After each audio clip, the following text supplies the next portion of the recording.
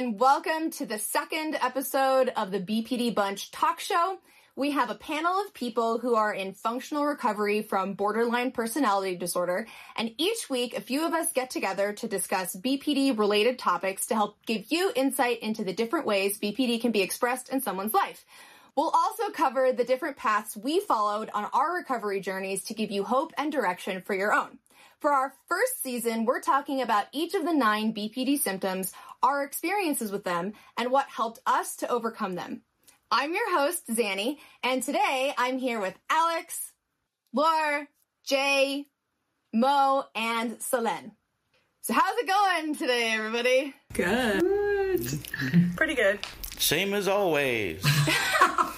Today, we are going to talk about the second BPD symptom listed in the DSM-5, unstable interpersonal relationships. So I don't know what it was like for all of you, but I think one of the things that I really struggled with was that I put all of my energy into my romantic relationships when I was in them.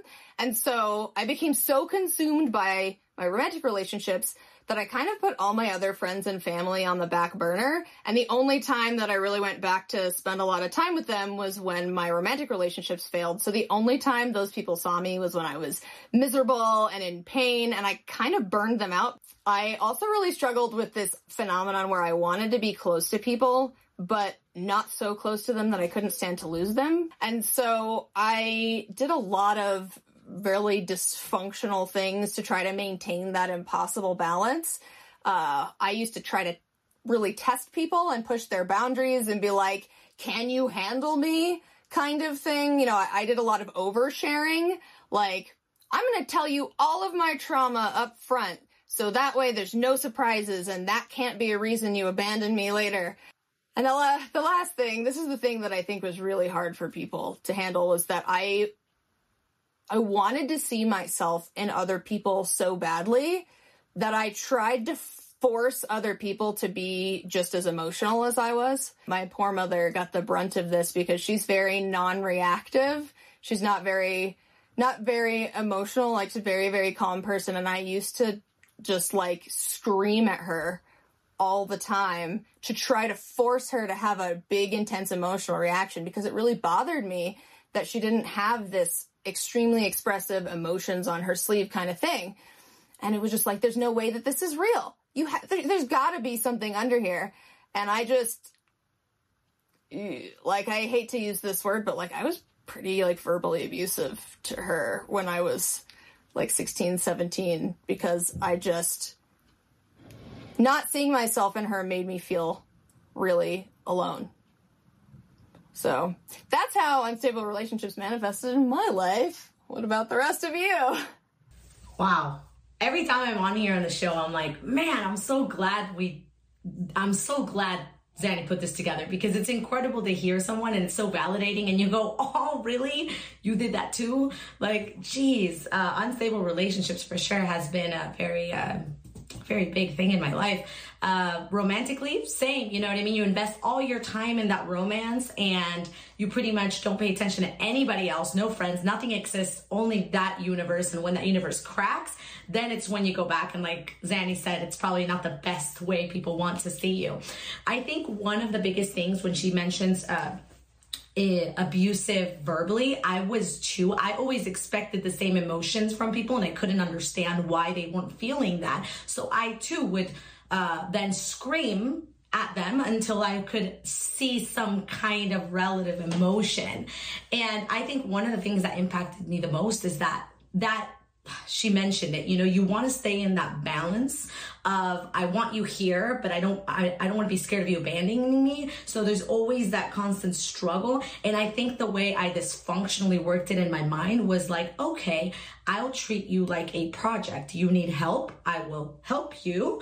And then you will be on your way to live your dreams and leave me, because that's the way it's going to be. So it was also narcissistic of me to even think that I could just fix people up and send them on their way, but it's also fear of abandonment and all of that. And obviously that's been a struggle throughout my life, not just romantically, but with my family, with my friends. I end up pushing them away or overstressing them because I want them to maybe reach their potential, and I end up over just stressing everybody out around me. So even though it's a lot different, man, I love this show. I want to hear everybody else too.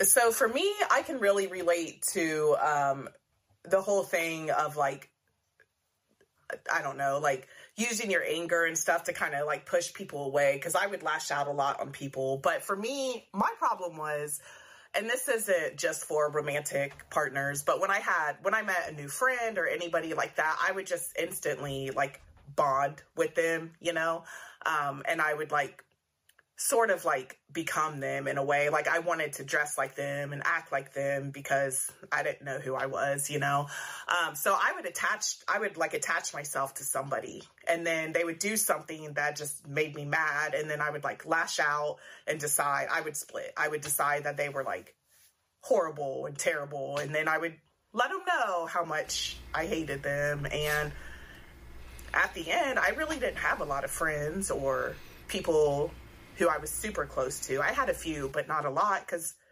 I would just like, I would get so clingy. I would meet someone and I would just think they were so great, and then like they could just do the smallest thing and I would just get so angry and so hurt, and I would just cuss them out basically. So I can relate to like being verbally abusive, and it sucks to know that, but I'm better now. So mostly with me, it was finding somebody worse off than me so that I wouldn't look so bad by comparison. I didn't have to think about my problems because this person had so many other problems.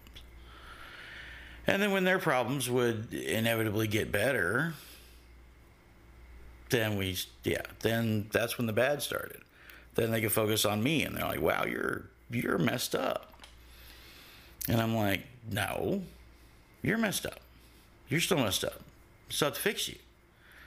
And and then they leave, and I never get mad at them or anything. I would never get angry that anyone left. It would just be like, well, that was inevitable, which is probably worse, because there wasn't really an emotional outlet when someone would leave. Like, it would all be internalized as, that figures. This is all my fault. Shame spiral. There's that quote that's often attributed to Marilyn Monroe: if you can't handle me at my worst, you don't deserve me at my best. And I'm always thought, if you can't handle me at my worst, I get it. My worst is pretty fucking bad. So there's a door if you need it. I don't think anybody should put up with the worst just to get the best. That's what I think now. I was willing to put up with the worst for a very long time. I'm so glad to be here. It's like, oh, so many people that have similar experiences. It's amazing. I also, from a family point of view, felt like Zani described, in terms of like, I just felt like an alien, like so different. My emotions were so big, the joy and the sadness and the anger, all of it. And I was met by just like, yeah, I mean, you're just a kid, it's gonna get better, or, whatever.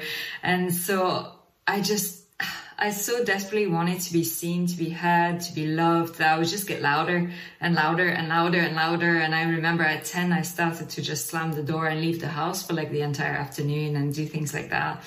Definitely was verbally abusive to my family, for sure, which is not something that I'm proud of. And it's something that I suppose I've always felt like carrying the guilt of that, like into adulthood, and doing a lot of repair now of these relationships. From a friend's point of view, it was really different, because I always felt like my friends, they don't have to love me. I used to set really high expectations and at the same time test those. And then at the same time feel like I can't really fully be myself, because you would never love me if you knew exactly who I was or how I could be. So it's like this really weird balance. And it's, I think, prevented me from having really deep friendships. Like when I sometimes watch movies and I'm like, oh, like, or even TV series like Sex and the City, I'm like, I want friends like that, or Friends, you know, American sitcom. I don't know if that's realistic or not, but I always felt like, how come I'm not experiencing all of that? Work side of things with managers, it was mentioned a bit by Mo, I've always had this tendency of admiring and then devaluating someone. So I start off a new job, I'm like, oh, my manager, they're the best, they know so much, I love working with them. And then after a few months, maybe they do something that I don't like, and then I'm like, oh, I hate them now. They're the worst manager in the world. And it just goes from like one extreme to another. And I think it changes obviously how I approach them, which then creates more strain on the relationship. And then finally, romantically, definitely can relate to a lot of stuff that was said. And the only thing I would add for me is around, I get validation, reassurance from other people. I find it really hard. I am really learning this right now, but I still find it really hard to give myself like self-compassion, self-love, all of that. Oh, it's so hard. So I can be like, I think, yeah, really needy and always like, but do you love me? Do you really love me? And why do you love me? And tell me more about that, which I think can be quite overwhelming for people. It's really interesting hearing everyone's experiences, because there's like a common thread, I feel like, that runs through a lot of our experiences, but there are so many differences. Like for me, I never really like would lash out at people. I always kind of would take things out on myself. And as long as I can remember, I always had friends, but I was always afraid that they were going to, like, if they made another friend, like that would be a big deal. Like I would latch on to, like, I would have a best friend and I like really looked up to them and wanted to do everything with them. And if they wanted to have other friends, that was really hard for me, because that means that they don't have room for me. Like I remember being in 5th grade and having, like, being on the phone crying with a friend of mine because she wanted to have a sleepover with someone else. And it's like really crazy to look back and see these things, because it kind of continued up with that until like college. As I went through DBT and started to recover, I find myself now kind of in the opposite position, feeling like I'm really like struggling to get close to people. I still have a lot of really, really close friends that I consider like family to me. And when I'm with them, I'm like completely myself and open and honest, and it's like it feels so good, and those are really healthy relationships. But when I make new friends now, I like feel it feels like closed off in a way. We were talking about like you know, Sex and the City relationships like that, friendships, and I was like, oh, I want that. And I have a sister who always has a million friends. She just got married and had like 50 friends at her wedding. How is she so different from me? And like I have like a handful of really close friends, but like I can't even imagine having 50 friends at my wedding. Those weren't even all of her friends, which is the crazy thing. In relationships too, same thing. Like I used to just become really infatuated with people pretty quickly. Now I actually find that when I first start dating someone, I actually really don't like them, and I tell myself that I don't like them, and I really push them away. Then I don't know what happens, but there's like a moment in the relationship where they do something I really like, or I start feeling comfortable around them, and that's when it completely switches. So that's when it would be like, okay, I need this person. And that's when that fear of abandonment starts to like really come in. At this point in my life, I'm trying to get past that point where it's like the ick, you know, like I'm trying to get past the point where like I'm pushing someone away in a romantic relationship. But I'm hoping that when I do find someone, you know, a partner to be with for a long time, I can like get past that point and then have a secure relationship with them and not have it be so like filled with this like fear of abandonment and stuff like that. Well, there's so many things to respond to. What Jay said about hang out with people who are like worse off. I feel a little called out by that actually, because I gravitated towards other people who were quote unquote like messed up or having struggles, and I always told myself that it was because I wanted people who I could relate to. And I do think that there's a kernel of truth to that. But somebody pointed out to me one time, and this really hit me hard. They said, you know, it always just seemed like you wanted to spend time with people who wouldn't challenge you to be better.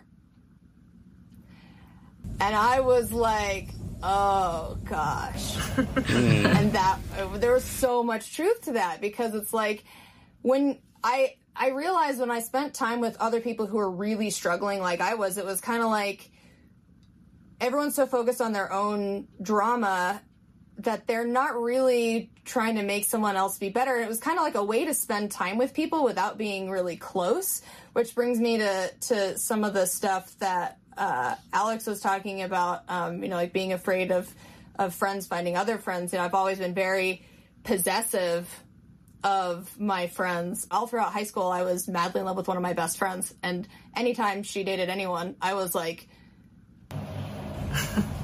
no, this guy isn't good enough for you. I would be like, if something happens to her, I will stab you. It was just like really aggressive. Totally different vein than what Alex was talking about, but that's just what it reminded me of. I was just like, man, all these poor boys, I just must have traumatized their high school experience. Another thing we were talking about was like struggling to get close to people. I had a very recent revelation, which was just because people know about my trauma does not make us close. Closeness is built over time, and it's something I'm still kind of working out. But yeah, those are just the thoughts that came to mind after everything that's been said so far. That's so funny that you say that, because it'd be like you meet someone and you go, yes, I have Tourette's and I have BPD. I used to self-harm. I just, boom, you just lay it all on the table, and if they accept you, you're like, oh, great, it's my best friend. And we totally get each other, right? And they're probably still processing it and going like, whoa, and that's something that I did a lot. And I still struggle with sometimes not oversharing and be like, all right, let's take your time. Something else that Selene mentioned was feeling like an alien. And I thought that was such a good word that she mentioned, because with my family, that's how I felt a lot of the times. Like, why are my emotions so different? Why do I care so much about things and they don't? So I was born in Mexico, and I got here when I was 6, and I spent here from 6 to 12, and bullying, it was bad. It was just shitty. So from the start, you're different, because you're not American. So it was hard. And I remember, reading about what was going on in other countries, in Burma, in Africa, just political things, because I was always into politics. And my mom would be like, why don't you want to eat? And I'm like, because there's no food over there. Or I don't want to smile because someone else is crying. Like, how can you not understand this? So I probably drove my family insane. When I became a teenager, the problem was that aggression started. Like Zanny said, like, I had close friends and I almost wanted someone to hurt them just so I could hurt that other person. It's like, I will kill you if you hurt this person. And I actually was able to bond with my father, who, left us when I was born recently, and he has Tourette's syndrome and he has BPD. And he was like, oh yeah, he's like, I used to drive around in Mexico City almost hitting another car just so he would get out and I could beat the shit out of him. And I was like, wow, thanks for not living with me, Dad, because that probably would have been a lot worse. But it's crazy, man. All you guys, it's amazing. So I feel like there's kind of a misunderstanding when we talk about like the unstable relationships in BPD. I think a lot of like researchers like generally think, because of what it says in the DSM, that it's really just like this oscillation between like idealizing and devaluing, and then also just like really intense relationships. But I don't think it looks like that for everyone too. I also always would deny that I was ever devaluing someone, but after this conversation I'm realizing I feel like every time I had a friend who did something that hurt me, like chose to hang out with other people instead of me, like something like that, like after the relationship crumbled, I see them in a completely different light. It's crazy. Like, it is very black and white. I'm just like thinking about this now. I'm like, wow, like I really loved them so much, and then after they did that thing and I lost them, then in my mind, to make the pain, I feel like less, I tell myself like everything like that wasn't good about them. What I've like started to see really, which like through recovery, is like seeing people, like both sides of people, we like have to look at like the dialectics of like what the good and bad, and that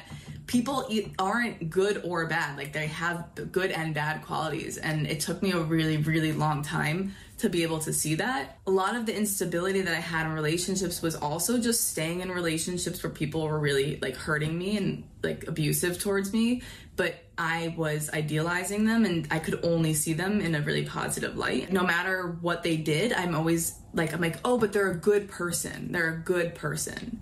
And it's like, well, good people sometimes can do bad things. And in my head, it's like, those are two separate things. I don't know if you guys have like felt this way, but I feel like I've had so many friendships in my life. Like I have some friends that I've had for a really long time, but for the most part, like a lot of my friendships have been like pretty quick and short-lived. At least in the past. I'm like hoping to like that'll be different from now on in my life, but it's like cycles of friendships, you know? It's like you lose a friend and then there's someone else comes along and you get really close to them and like give everything to them, and then something happens and then it's like, okay, the next person. That's something that's like really, for me, what categorizes unstable relationships. That's so interesting. I see everyone is nodding. Like the last thing that you said, can so relate to that. I don't really have any really long-term friendships, and I've always put it down, well, it was convenient to think that it was because I moved so much, you know, from country to country. That makes sense, right? Like every time I come to a new country, then I make new friends, and then we're not in the same country, so you know, it just fizzles out, and then I meet other friends. Very convenient, yeah. But now we're having this conversation, I'm like, oh, there's more to this. Very interesting. I wanted to bounce off also something that you said, Laura, earlier about bullying, because this was part of my story as well. Growing up, I was overweight and I was really badly bullied and excluded from like literally the entire class. And they even had a song, whale and Solène and baleine. Baleine is whale in French and it rhymes, and they had this little song like Solène, la baleine, Solène. I would hear that the entire day, every day. And all of that really, I feel like, made relationships so much harder, because it was like, you know, what are your intentions and you know, all of that, and then just so much baggage and so much fear to like, can I trust this person? And yet the inability not to overshare. This is very bizarre. So I don't know, I'm kind of like sharing as I'm thinking. So I don't know if anyone can resonate with that, like with the bullying, because you mentioned it. I'm like, oh, maybe there's a connection there that I haven't made to the full extent before. Absolutely, because when you're bullied, there gets to a point where I have so much love for people. I want to help them. I want to fix them. But I also grew up hating people because they hated me, and I couldn't understand what was wrong with me that no one wanted to be my friend. And you grow up with a very strange relationship towards people, whether that's wanting to love them, wanting them to love you, or just hating them because of what they did. So yeah, I feel you. And I'm sorry that you went through that. That's completely unfair. Then also hating yourself in addition to the three things that you said. Yeah. It's funny that you mentioned like hating yourself, because I think that's a very common thread throughout like BPD for a lot of people. And it took me a long time to accept that I didn't like myself, because confidence, self-confidence, high self-esteem are kind of like prized in a way. It was almost like I couldn't admit to myself that I didn't like myself. That would make me weak. I had this narrative. It was like a nearly narcissistic narrative where I like talked myself up, and I would tell people like, oh no, this is a struggle for me because I just don't think I'm awesome enough yet. Because for me, shame is an emotion that took me 30 years to realize that I feel it. I didn't know how to handle it. It was it was so unpleasant that I covered it with all these other layers of things. You know, that was how I approached myself, and I was like, oh no, it's everyone else with the problem. I'm fine. Because I couldn't handle the shame that came up. The other thing that I was going to say was Alex was talking about, you know, devaluing earlier. And I think one of the things that kind of bugs me, people like to act as if this idealizing and devaluing thing it's a BPD thing. It's a disordered thing. But I think some level of devaluing people, I think it's part of the normal human experience, especially after breakup or, you know, after an important relationship ends. It's kind of like a lot of people, I think, tell themselves, well, good riddance, I'm better off without them. And they see them in kind of a negative slant because it helps them move forwards. And hopefully eventually they see them in a more balanced light. But Yeah, this idea that that's just a BPD thing, I think, is a total myth, and people need to get out of their heads that, like, the stuff we experience is alien, because it's just more extreme. Splitting or idealizing and devaluing someone, it's not only in BPD, it's adaptive to an extent, but it's also, like, adaptive in this, like, very maladaptive way. You know, it protects ourselves, because if we see someone as good, we want to protect that image of them. And if something bad happens, it's hard to, like, morph those things together, because we just want to see that person as good so badly. And then the opposite's also true. If we see them as bad and then they do something really good, we're not going to, like, put those things together. We're not going to be like, oh, this person's terrible and they can be nice to me also. Because it's really hard for us to, like, integrate these two perceptions of other people. And that's, like, really through, you know, through learning about dialectics, or if you're taking a more of, like, a psychodynamic approach to treatment, it's like you're really trying to integrate how you see other people. So, like, the good and the bad, and seeing it together as one. This can be so painful to acknowledge that someone is doing something terrible if they're really good, or if they're doing something really good if they're really terrible. That's fascinating, and it's making me think also of biases and this halo and horn effect. And when Alex, you were talking about, sometimes when we see people in a good light, no matter what they do, we see the halo. So we just think they're, you know, amazing. And then, yeah, no, it's fascinating.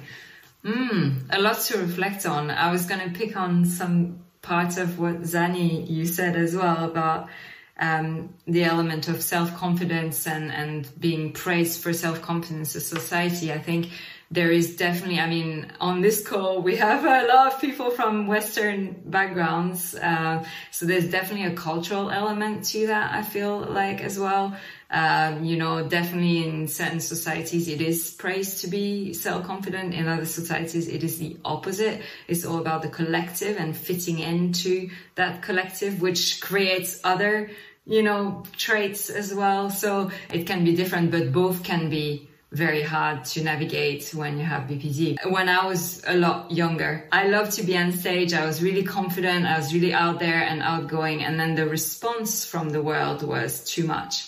It's too much. Too intense, too confident, fit in the box, you know, get with the collective, you know. And that created a sense of like, oh, I'm not supposed to be like that. And if I'm too much, it means actually I'm not good enough. And if I'm not good enough, it means that I should hate myself, because obviously I don't fit in, I don't belong in this place, I'm an alien here. So a lot of these kind of conclusions came. So it's interesting how two completely cultural settings and set of values can lead to the same kind of narrative being integrated by the person. And then I'll just end this thought on, you know, recently through kind of the therapy and learnings, I've been reflecting a lot on this idea that you can't truly love others if you don't love yourself. And I always struggled with that, because for me, I was a giver.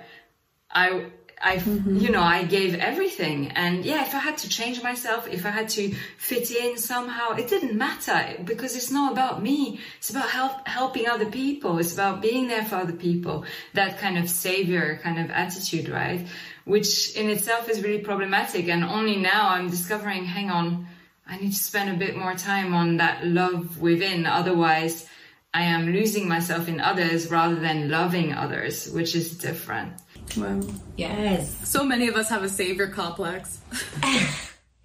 And going off of what you said, and kind of wanting to share how I also started getting, well, you know, aside from therapy and everything else that I did, kind of started helping with this part of BPD, of my BPD diagnosis, was culture. So it's really good that you brought it up, because I grew up from a family who is Mexican, and we still had a lot of our beliefs that are pre-Hispanic beliefs. So when we're born, we're baptized, you know, you have to be baptized in the Catholic Church, because if not, you can't go to school in Mexico. But we also got baptized in our own belief. And when we got baptized, you get your gifts. And my grandma would always tell me since I was little, your gift was the gift of speech, and you're going to heal people with your mouth, but there's going to get to a point where everyone's going to think you're crazy, and that's going to challenge you, and then you're going to get better.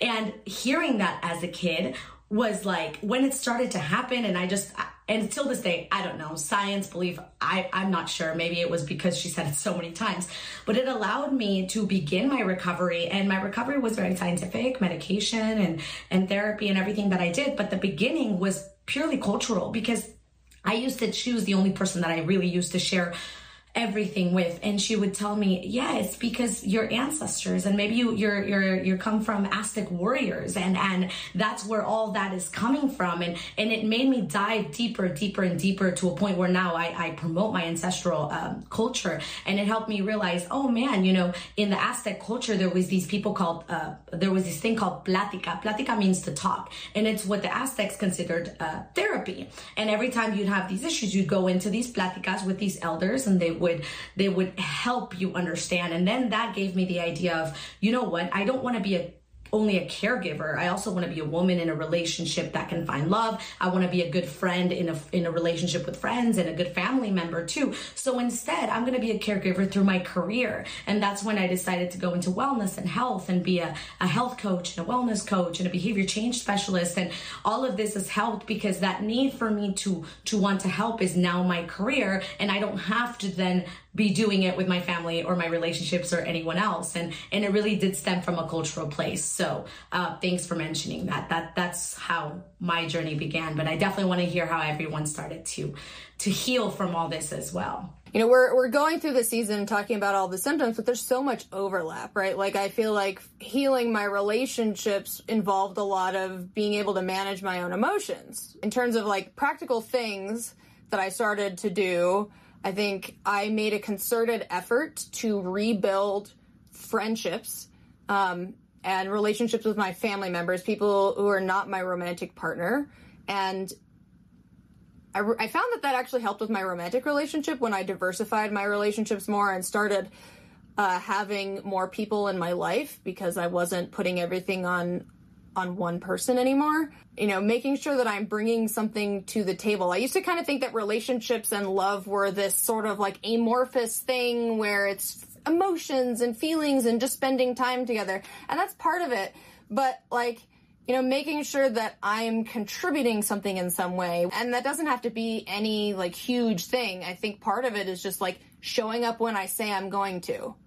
Because I definitely had a lot of mood dependence where it's like, I'm not doing well, I'm not coming. It's a lot of balance, right? Because there's some amount of that's reasonable. Like, you can't be there for people all the time. And getting to a place where if I say I'm going to do something, trying to follow through and being there for people when I'm not making it just about me all the time. And I think one of the biggest things was understanding reciprocal disclosure. Disclosure kind of works in a way where you start with something relatively low ticket, and then the other person goes, and you sort of increase in the sort of like the intimacy or the intensity of the details of that sort of back and forth. What constitutes a low ticket or a high ticket item depends on your culture. So, you know, it's not like what those things are is standard, but one of the challenges when you come up to people in many cultures and the first thing you tell them is your trauma, that's something that most people would consider a very high ticket item. And so since most people have this sort of predisposition to want to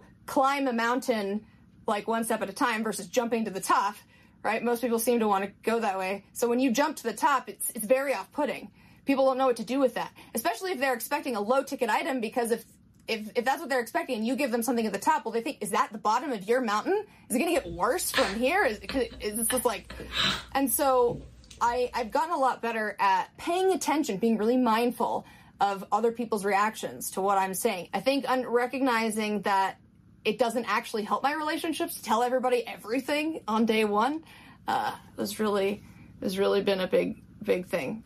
And I think knowing when to walk away from a situation and realizing that there are moments when my emotions are going to get the better of me, and I don't need to try to force myself to stay there, because any of the things that I say when I'm in that state, I'm not going to be able to come back from.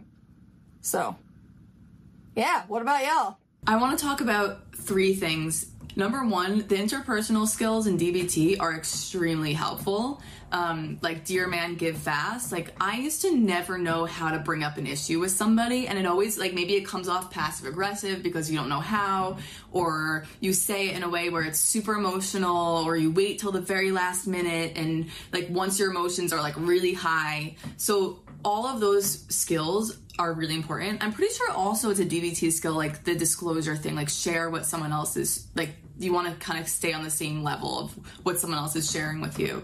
And then another thing that was really important was also like starting to think about how if I have a really close friend who wants to hang out with other friends and has other people, that it's okay. Like, you can still have a relationship with this person. I have a relationship with a lot of people, and I can still have love for every person in my life. So, like, just reminding myself that I have a friend right now who we were really, really close when we first became friends, and then she became really close with somebody else, and it really hurt my feelings. But instead of me like blowing up about it, I kind of like, I kept it to myself. I do think I could bring it up to her and tell her that like it is affecting me and be honest about it, but I would never get really pissed off at this time. Like if if something else happened, if she wanted to hang out with someone else instead of me, or she wants to talk to someone else instead of me. So I kind of really learned to like keep that in check and to remind myself that it's okay. And then lastly, just communication, like I said with Dear Man, is huge, but also in terms of attachment styles, I don't know how much all of you guys know about attachment styles, but people with BPD tend to have very insecure attachment styles. So it's typically more anxious, where we fear abandonment. We want to be really close to people, but like a lot of us talk about this more like avoidant attachment style, where we kind of push people away because we don't want to be so attached to them. So kind of I've been really noticing when I have more of this like avoidant attachment style, when my attachment style becomes more anxious, and I'm really working towards like having relationships that are more secure, where I'm not so afraid of the abandonment and the, doing things like pushing away or pulling in so much. So those are like 3 things I think that really help me. When I meet someone and I'm like finding myself like attaching to them, I remind myself like, okay, people are good and people are bad. There's no need to like idolize someone that you barely just met, and then circling back to some of the things that others have mentioned, I used to overshare. I would meet someone and I would just tell them my life story. And that's not something that most people are like ready for when you first meet them. So I remind myself to just not go crazy with like staying attached to someone. And also, as far as like splitting and, trying to like cast someone away out of my life, I remind myself again, just because I feel like somebody has wronged me or done something terrible, it's not always true. And even if it is, like, they're still human. People are allowed to make mistakes, and sometimes that means that they hurt you or something goes bad in the relationship, but it doesn't mean you need to, like, devalue them. So I no longer lash out at people as much as I used to, because I keep it in mind. We're all human. We're all doing the best we can. If somebody has upset me, I know now to just talk to them about it. Or if I'm unsure if what they did is like a reasonable thing to be upset about, then I ask someone. I usually ask my husband, like, so-and-so did this or that. Am I like just overthinking this or what? So all of my friendships and relationships with my family members are much more stable now, because I know to like calm down. If someone hurts me or whatever, or does something that I disagree with, just calm down. You can't even control other people. You can just talk to them, and hopefully you guys can figure something out. If not, then sure, maybe it's time to walk away from someone. But it doesn't mean that they're terrible. It just means right now is not a good time for you to be in their life or whatever, Yeah, no, you're absolutely right, Mo. I mean, we're all human and we're all doing the best that we can. I wanted to bring up 2 things. One is, if you are in recovery, something that I personally went through was a period of guilt, where I felt very guilty for how I hurt other people in my last romantic relationships and with my friends. So I took a lot. So if I took a relationship that maybe there was some abuse on his end as well, but I took it because I said, I've done it to somebody else. I deserve it. This is the way I'm kind of cleansing myself from the guilt, which is unreasonable because if you love someone as much, you also want them to be okay. So you end up enabling a behavior. And so we have to be careful of that when we're on the road to recovery. And the second thing I wanted to mention is that if you guys are out there listening right now, it is possible to have stable relationships. Even if your whole life it's felt like you haven't, and friends and romantic relationships, no, there's hope and you can absolutely have them. Is it hard to get there? Absolutely. Does it take time? Yes, but anything worthwhile will be hard at the beginning, and it's going to be a lot of personal work and a lot of just time to really see your surroundings and your actions and look inside, and just know that it is possible and that you will get there no matter how crazy it might feel right now. So I just want to remind everyone that I feel very blessed to now have very stable relationships with my family, with friends, with romantic relationships, and it's taken time, but we're there. So if we can do it, you can totally do it too. I love that you just said that. Yes. So true. There's 100% hope of having, more stable. I say more stable because I think every single relationship needs, some level of work, investment. I actually got married 5 weeks ago. So there you go. If I can, then everybody can. For me, what a few things that really helped that I hope will be useful for people. One was that awareness and that ability to describe the emotional experience, which sometimes is really hard because I'm like, what is actually going on? Sometimes I struggle. But even just to be like, okay, I'm like super angry right now or super sad right now. Sometimes I don't know why, to be honest. And I just say, I'm not quite sure why. I still need myself to explore, but I just want to let you know, because then you're allowing the other person as well to know that it's not on them. Because sometimes when we're experiencing so much emotion and we're like expressing it, then the person, like, I know my husband, would say like, I feel like I'm walking on eggshells. Like, I don't know what's going to happen next. So now I just tell him, this is how I'm feeling. It's not you. I'm just kind of trying to understand myself, like what's happening. The second thing it's been talked about by Mo before is around getting other people's perspective. Recently I was going for my Hindu, I was going to France, I was like, I'm meeting everyone. Anyway, one of my friends lashed out at me because she was like, oh, I'm like your second level friend or something, I don't know. And I was ready to be like, I don't want this relationship. I don't need this drama. I'm not this person anymore. I want stable relationships. And then I actually talked to my sister, of all people. I would normally not do that, but she's got great friendships. Like, I think Alex was saying, her sister. So I was like, how would you react? And she was like, no, I think she's just being emotional. She just wants, you to reassure her. How about you try that? And I did that. And like, it went really well in person. And I was so anxious, like, to see her. I was like, oh, is she got, and then it went really well. So sometimes getting another person's perspective can be super helpful. And then the third thing I would say is something I'm experimenting now with new relationships is to be more myself. So I used to mirror completely the other person, just trying to be loved, trying to be liked, oh, you like this music? Yeah, I love that music. Oh, maybe I don't even know the artist, but I just kind of, go with the flow.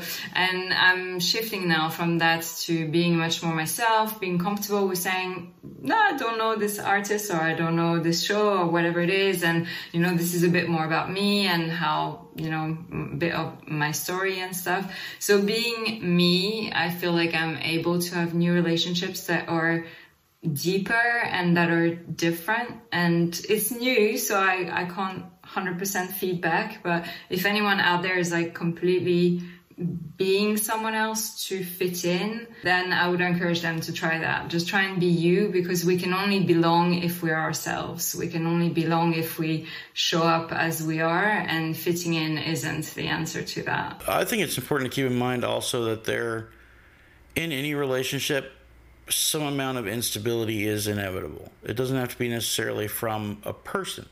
It can be from anything. financial instability, or, you know, there should be some emotional instability that's not for any reason. You know, don't be hyper vigilant about it, I guess. You know, normal relationships, people get up under each other's skin all the time. The relationship I'm in now, I've been in for almost 15 years. And oddly enough, when I got in recovery was when it became unstable.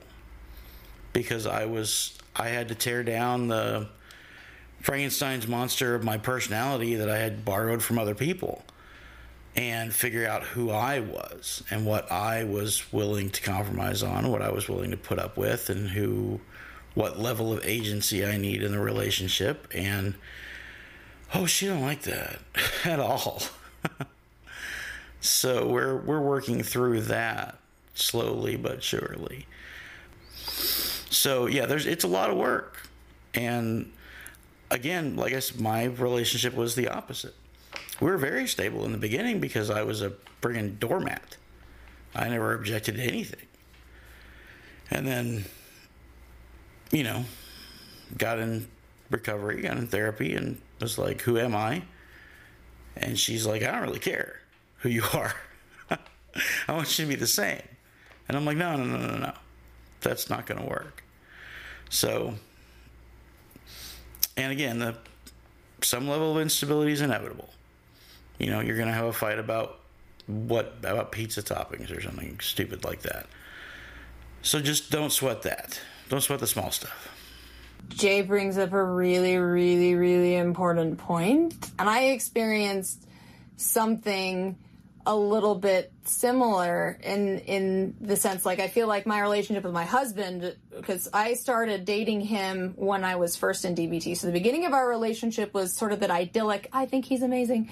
And then it got to a point where things kind of got unstable because my BPD symptoms started coming out. And then, strangely, so I'm one of these people who was always very low functioning. I couldn't hold a job, couldn't do all these things. And like the people-pleasing aspect of BPD, I was in so much pain, I wasn't capable of thinking of other people enough to people-please them. That's actually something I learned through my recovery process, was through when I was in DBT. I was like, oh, here are all these things I can do to make people happy. And like at the beginning of my recovery, I almost went way too far in the other direction. Whereas like now I'm going to bend over backwards for everyone because I don't ever want to be in a position where they think of me as that disordered girl again. And then in the last couple of years, once I started hitting functional recovery, it was like, okay, no, I had to find a balance. It's okay to be me. Not every emotional reaction I have is irrational. Not every reaction is a BPD thing. Yeah, that's what I was thinking about that.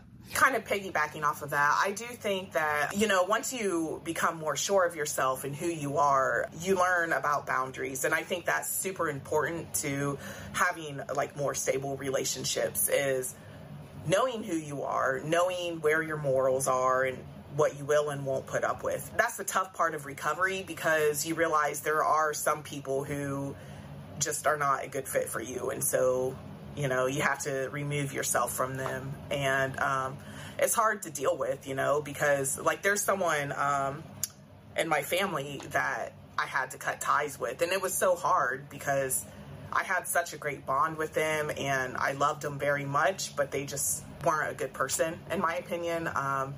So yeah, recovery is not always easy as far as like dealing with unstable relationships, but I would say it's very important to learn what your boundaries are and to stick with them. We put so much pressure on ourselves because sometimes we forget that we do not operate in a bubble. Not everything is our fault. A lot of times the people that we're in these relationships with are also contributing to the issues as well. So like Jay was saying, you know, things kind of got shaken up in the relationship and more unstable as he started putting up boundaries for himself. Some people really don't like that. If you don't have boundaries for yourself and all of a sudden you're putting up boundaries, that's going to be a shock to the people around you. Keep with those boundaries because that is going to save you. But it's going to take some time for people to accommodate to that or get used to that. But at the same time, if someone can't get used to that and can't respect your boundaries, I think that says something about the other person. and says something about maybe you might want to revisit what that relationship means to you, and like, or if you really want to hold on to that relationship, if it's really healthy for you. In recovery, you kind of have to be really selfish. You really have to put yourself first. And even if you care so much about other people in your life, if they're making your life more miserable, sometimes like it's so hard because we're not used to doing this in a way like when we really care about someone, but just like cutting someone out or distancing yourself from someone in a healthy way because they're not respecting your boundaries. So it's not easy to do, but in order to really have more stable relationships, you just have to stick with those boundaries. Last year, I had to cut my sister out of my life. My older sister, I love her fiercely to distraction. I would do anything for her. And I realized that for the last 10 years, she's not forgiven me for something I said or did. And she absolutely couldn't get past it. She don't even remember what it is anymore. And so I had to, rather than have some point every day where I was just wrecked in despair, I just had to stop. I had to cut her out. And sooner or later, there are going to be people who do that. They're not going to forgive and forget. And that's their prerogative. They want whatever they want to do, that's them. You can't force them to forgive you. And maybe they shouldn't. Maybe they shouldn't for them. Whatever's best for them. So if you do have to go no contact with people or cut them out of your life, that's okay. And that can be a more extreme, less fun to talk about aspect of recovery. Absolutely. I've definitely been on the receiving end of that. And I think that is one of the hard things where we're trying to balance the validating ourselves and validating other people's experiences. And some of us said things or did things that we can't take back. For some people, it goes enough against their values that they have to say, no, I'm done. And you know, I'm very lucky. I've had some family members who were kind of like, who distanced themselves from me, and I was able to recover those relationships. But there are other people in my life where that wasn't an option. And I think letting go of the guilt of that is really important, to be able to get to the point where it's like the person that they dumped, that person is part of my history. I may not be that person now, but I recognize that I don't exist in a vacuum. I can't take back the things that I did, and I'm going to move forward and forgive myself for that person that I used to be, because I know that I've done the work to not be her anymore. So, does anybody have any last burning things to say? I'm good. Okay. Thank you, everyone, so much for watching this episode of the BPD Bunch. Make sure to subscribe and hit the notification bell so that you find out when we drop a new episode. Next week, we will be back with episode 3, which is, I think it's Unstable Identity. It is. I'm excited. Bye. Till next time. Bye. See ya.